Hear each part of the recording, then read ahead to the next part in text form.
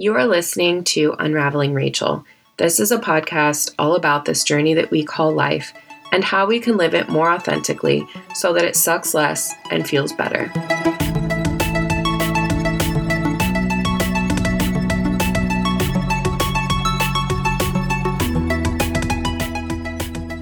Hi there, friends. So, what you're about to hear is an episode that I recorded way back when I started recording episodes of this podcast, but before I had the guts to get it out there. And so I released those first few episodes in December, and then I've been keeping some hanging around and trusting that there would be a time when I felt it was relevant to release them. And so I'm feeling now's the time for this one that you're about to hear, because I read the first couple of chapters from this book, When Things Fall Apart by Pema Chodron. And I picked up this book again the other night in a very similar fashion to how I did the first time I picked it up and the first time I was inspired to read from it. And so here it is. Now's the time that I feel called to share it with you. And when I picked up the book the other night, I read parts of it, and then I remembered that I had this, and I went back and I listened to it, and I really liked it. I really, really liked it.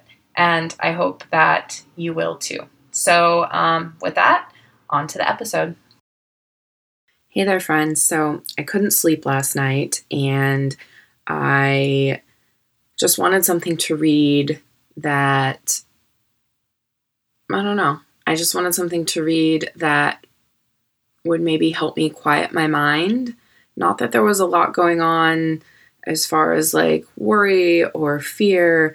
I couldn't stop thinking, and I had been reading Viktor Frankl's Man's Search for Meaning, and just wasn't what I wanted. So I went to my bookshelf and I had a look, and a book that popped out at me is one that I started reading a year ago and never got through. And it is I'm going to probably butcher her name, Pema Chodron's When Things Fall Apart, Hard Advice for Difficult Times. And I'm going through a difficult time right now, and I think oftentimes we all are in some way or another. Sometimes it feels really big, sometimes it's minor.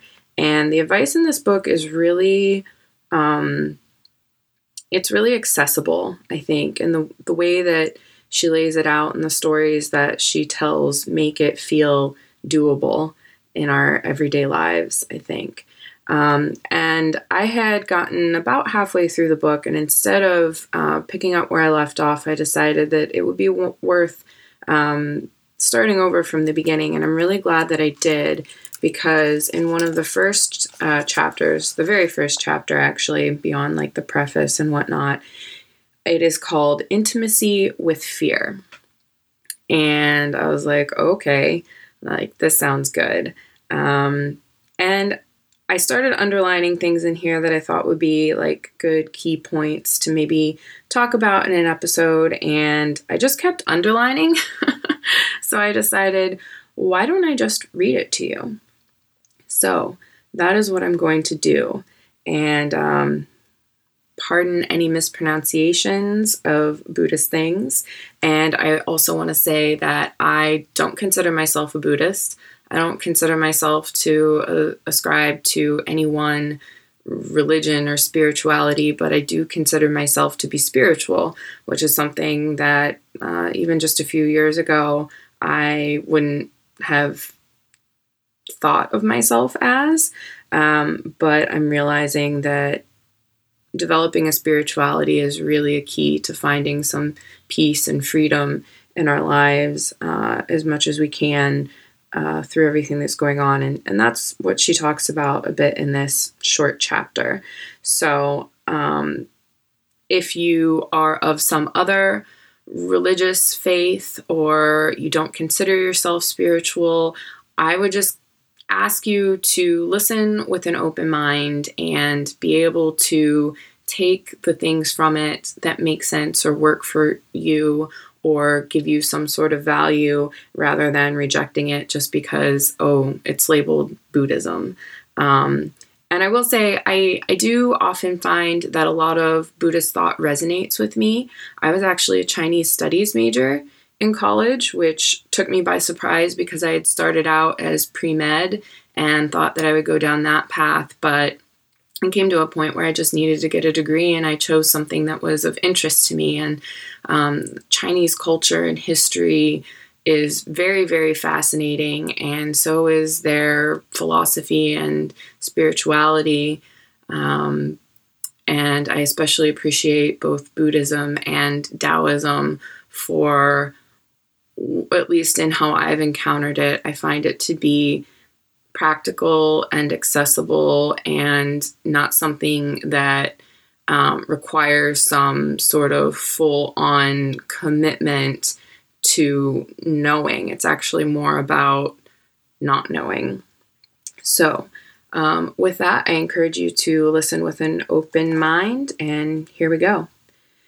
Intimacy with Fear, from Pema Chodron's When Things Fall Apart, Hard Advice for Difficult Times.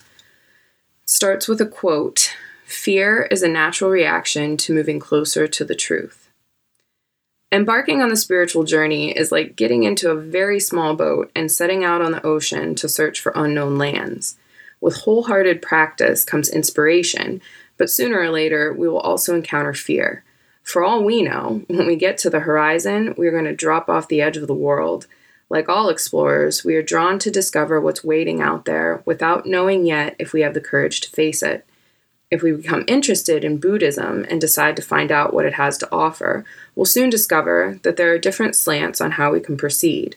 With insight meditation, we begin practicing mindfulness, being fully present with all our activities and thoughts. With Zen practice, we hear teachings on emptiness and are challenged to connect with the open, unbounded clarity of the mind. The Vajrayana teachings introduce us to the notion of working with the energy of all situations, seeing whatever arises as inseparable from the awakened state. Any of these approaches might hook us and fuel our enthusiasm to explore further, but if we want to go beneath the surface and practice without hesitation, it is inevitable that at some point we will experience fear. Fear is a universal experience. Even the smallest insects feel it.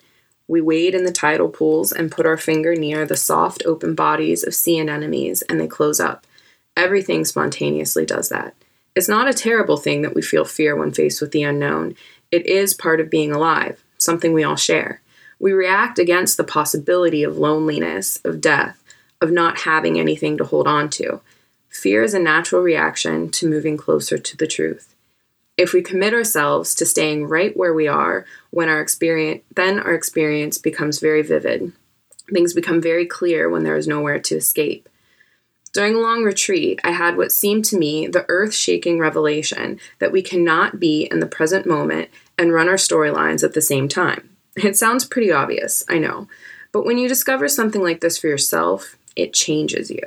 Impermanence becomes vivid in the present moment. So do compassion and wonder and courage, and so does fear.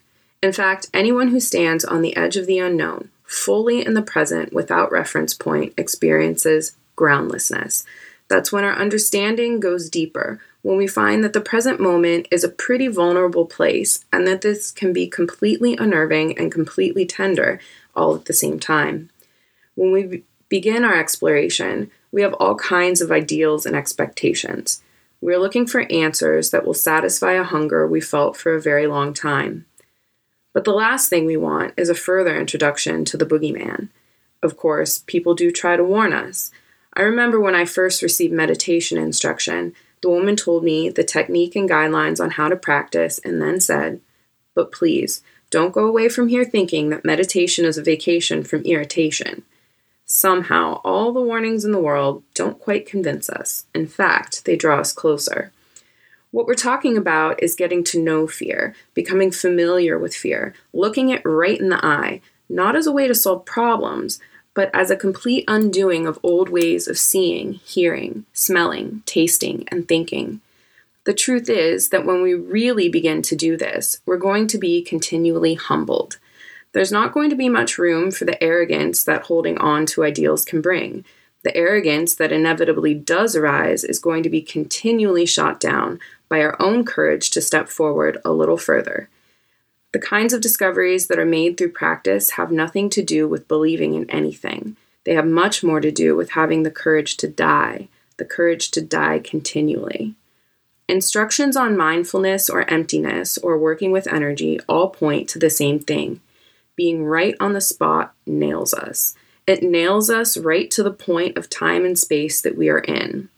When we stop there and don't act out, don't repress, don't blame it on anyone else, and also don't blame it on ourselves, then we meet with an open-ended question that has no conceptual answer. We also encounter our heart. As one student so eloquently put it, Buddha nature, cleverly disguised as fear, kicks our ass into being receptive. I once attended a lecture about a man's spiritual experiences in India in the 1960s. He said he was determined to get rid of his negative emotions. He struggled against anger and lust. He struggled against laziness and pride. But mostly, he wanted to get rid of his fear. His meditation teacher kept telling him to stop struggling, but he took that as just another way of explaining how to overcome his obstacles. Finally, the teacher set him off to meditate in a tiny hut in the foothills. He shut the door and settled down to practice, and when it got dark, he lit 3 small candles. Around midnight, he heard a noise in the corner of the room, and in the darkness, he saw a very large snake. It looked to him like a king cobra. It was right in front of him, swaying. All night, he stayed, totally alert, keeping his eyes on the snake. He was so afraid that he couldn't move. There was just the snake and himself in fear. Just before dawn, the last candle went out, and he began to cry. He cried not in despair, but from tenderness. He felt the longing of all the animals and people in the world. He knew their alienation and their struggle. All his meditation had been nothing but further separation and struggle. He accepted, really accepted wholeheartedly, that he was angry and jealous, that he resisted and struggled, and that he was afraid. He accepted that he was also precious beyond measure, wise and foolish, rich and poor, and totally unfathomable. He felt so much gratitude that in the total darkness he stood up, walked toward the snake, and bowed. Then he fell sound asleep on the floor. When he awoke, the snake was gone. He never knew if it was his imagination or if it had really been there, and it didn't seem to matter. As he put it at the end of the lecture, that much intimacy with fear caused his dramas to collapse, and the world around him finally got through. No one ever tells us to stop running away from fear. We are very rarely told to move closer, to just be there, to become familiar with fear. I once asked the Zen master Kobun Chino Roshi how he related with fear, and he said, I agree. But the advice we usually get is to sweeten it up, smooth it over, take a pill, or distract ourselves, but by all means, make it go away. We don't need that kind of encouragement because dissociating from fear is what we do naturally. We habitually spin off and freak out when there's even the merest hint of fear. We feel it coming and we check out. It's good to know we do that, not as a way to beat ourselves up, but as a way to develop unconditional compassion. The most heartbreaking thing of all is how we cheat ourselves of the present moment. Sometimes, however, we are cornered. Everything falls apart, and we run out of options for escape. At times like that, the most profound spiritual truths seem pretty straightforward and ordinary. There's nowhere to hide. We see it as well as anyone else, better than anyone else. Sooner or later, we understand that although we can't make fear look pretty, it will nevertheless introduce us to all the teachings we've ever heard or read. So the next time you encounter fear, consider yourself lucky. This is where the courage comes in. Usually we think that brave people have no fear. The truth is that they are intimate with fear. When I was first married, my husband said I was one of the bravest people he knew. When I asked him why, he said, because I was a complete coward, but went ahead and did things anyhow. The trick is to keep exploring and not bail out, even when we find out that something is not what we thought. That's what we're going to discover again and again and again. Nothing is what we thought. I can say that with great confidence. Emptiness is not what we thought. Neither is mindfulness or fear. Compassion, not what we thought. Love, Buddha nature, courage. These are code words for things we don't know in our minds, but any of us could experience them. These are words that point to what life really is when we let things fall apart and let ourselves be nailed to the present moment. I think I'm actually going to continue reading on to chapter 2 because I've also got a lot of underlines there. So I hope you enjoyed that first part about becoming intimate with fear. And I'm going to move into chapter 2, titled the same as the book, When Things Fall Apart. When things fall apart and we're on the verge of we know not what, the test of each of us is to stay on that brink and not concretize. The spiritual journey is not about heaven and finally getting to a place that's really swell. Gampo Abbey is a vast place where the sea and the sky melt into each other. The horizon extends infinitely, and in this vast space float seagulls and ravens. The setting is like a huge mirror that exaggerates the sense of there being nowhere to hide. Also, since it's a monastery, there are very few means of escape. No lying, no stealing, no alcohol, no sex, no exit. Gampo Abbey was a place to which I had been longing to go. Trungpa Rinpoche asked me to be the director of the abbey, so finally I found myself there. Being there was an invitation to test my love of a good challenge, because in the first years, it was like being boiled alive. What happened to me when I got to the abbey was that everything fell apart. All the ways I shielded myself, all the ways I deluded myself, all the ways I maintained my well-polished self-image, all of it fell apart. No matter how hard I tried, I could not manipulate the situation. My style was driving everyone else crazy, and I couldn't find anywhere to hide. I had always thought of myself as a flexible, obliging person who was well-liked by almost everyone. I'd been able to carry this illusion throughout most of my life. During my early years at the Abbey, I discovered that I had been living in some kind of misunderstanding. It wasn't that I didn't have those good qualities. It was just that I was not the ultimate golden girl. I had so much invested in that self-image, and it just wasn't holding together anymore. All my unfinished business was exposed vividly and accurately in living technicolor, not only to myself, but to everyone else as well. Everything that I had not been able to see about myself before was suddenly dramatized. As if that weren't enough, others were free with their feedback about me and what I was doing. It was so painful that I wondered if I would ever be happy again. I felt that bombs were being dropped on me almost continuously, with self-deceptions exploding all around. In a place where there was so much practice and study going on, I could not get lost in trying to justify myself and blame others. That kind of exit was not available. A teacher visited during this time, and I remember her saying to me, "When you have made good friends with yourself, your situation will be more friendly too." I had learned this lesson before, and I knew that it was the only way to go. I used to have a sign pinned up on my wall that read, "Only to the extent that we expose ourselves over and over to annihilation can that which is indestructible be found in us." Somehow, even before I heard the Buddhist teachings, I knew that this was the spirit of true awakening. It was all about letting go of everything. Nevertheless, when the bottom falls out and we can't find anything to grasp, it hurts a lot. It's like the Naropa Institute motto, "Love of the truth puts you on the spot." We might have some romantic view of what that means, but when we are nailed with the truth, we suffer. We look into the bathroom mirror, and there we are, with our pimples, our aging face, our lack of kindness, our aggression and timidity, all that stuff. This is where the tenderness comes in. When things are shaky and nothing is working, we might realize that we are on the verge of something. We might realize that this is a very vulnerable and tender place, and that tenderness can go either way. We can shut down and feel resentful, or we can touch in on that throbbing quality. There's definitely something tender and throbbing about groundlessness. It's a kind of testing, the kind of testing that spiritual warriors need in order to awaken their hearts. Sometimes it's because of illness or death that we find ourselves in this place. We experience a sense of loss of our loved ones, loss of our youth, loss of our life. I have a friend dying of AIDS. Before I was leaving for a trip, we were talking.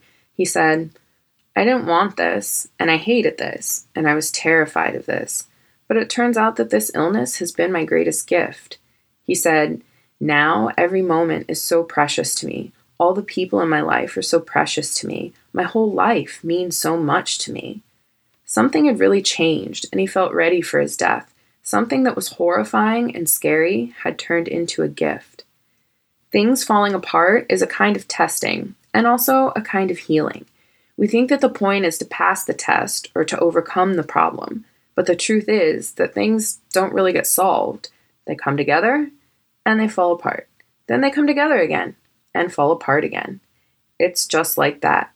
The healing comes from letting there be room for all of this to happen. Room for grief, for relief, for misery, for joy.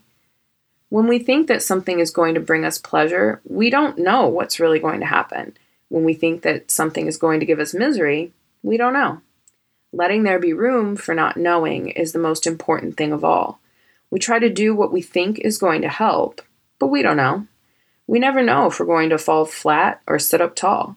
When there's a big disappointment, we don't know if that's the end of the story. It may just be the beginning of a great adventure. I read somewhere about a family who had only one son. They were very poor. This son was extremely precious to them, and the only thing that mattered to his family was that he bring them some financial support and prestige. Then he was thrown from a horse and crippled. It seemed like the end of their lives. 2 weeks after that, the army came into the village and took away all the healthy, strong men to fight the war, and this young man was allowed to stay behind and take care of his family. Life is like that. We don't know anything. We call something bad, we call it good, but really, we just don't know.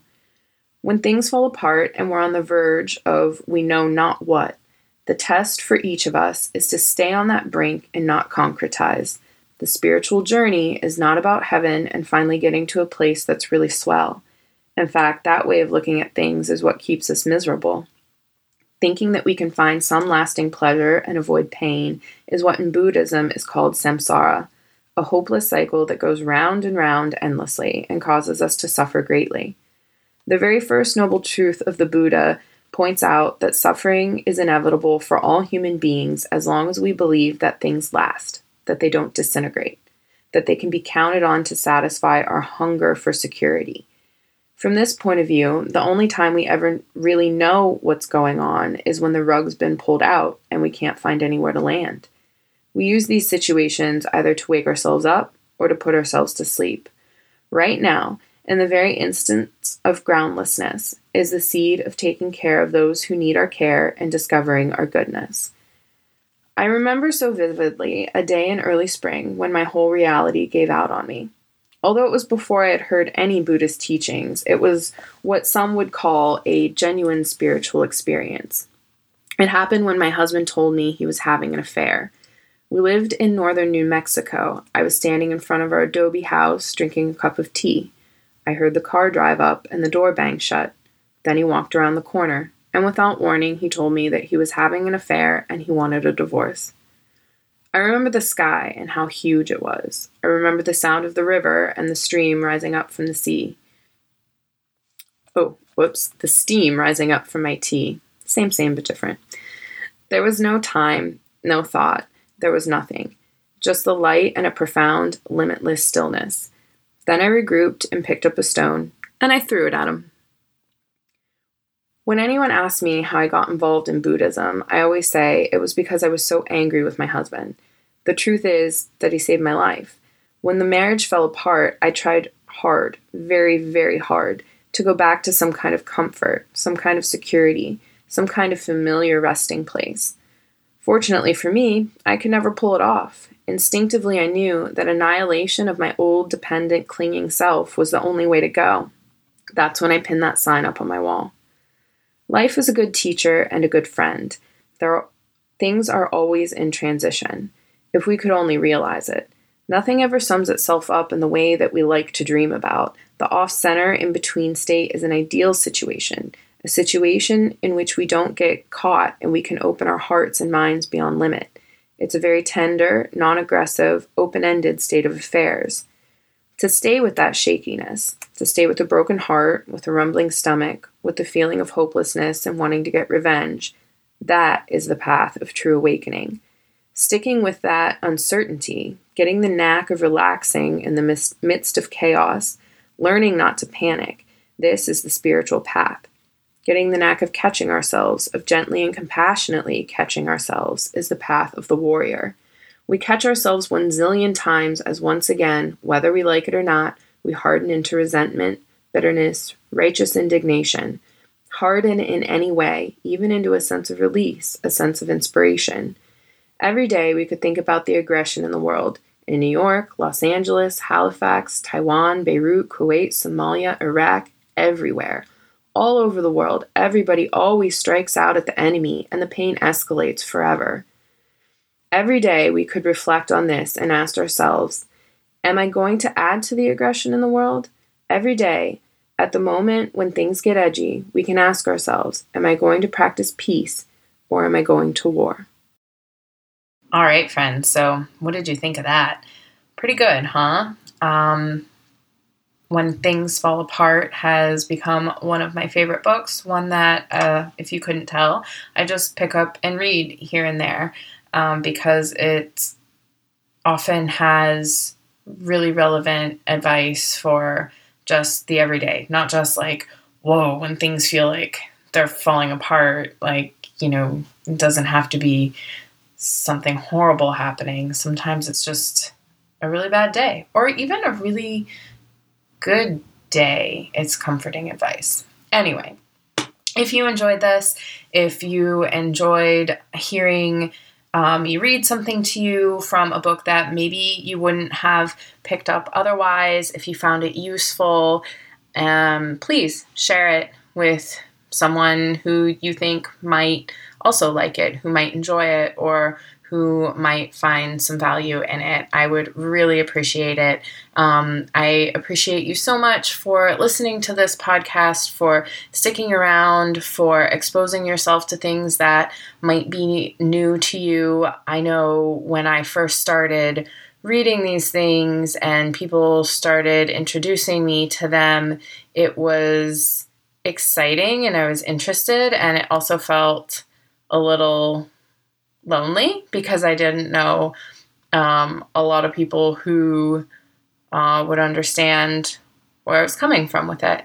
And part of what I want to do with this is help expose people to it, to things that have helped make my life easier and help me deal with my emotions and the hard parts of life with a little more ease and grace. So yeah, if you want to give this a share, I'd really appreciate it. If you really liked it and want to go over to iTunes or wherever you listen to podcasts and leave a review, that would be super awesome too.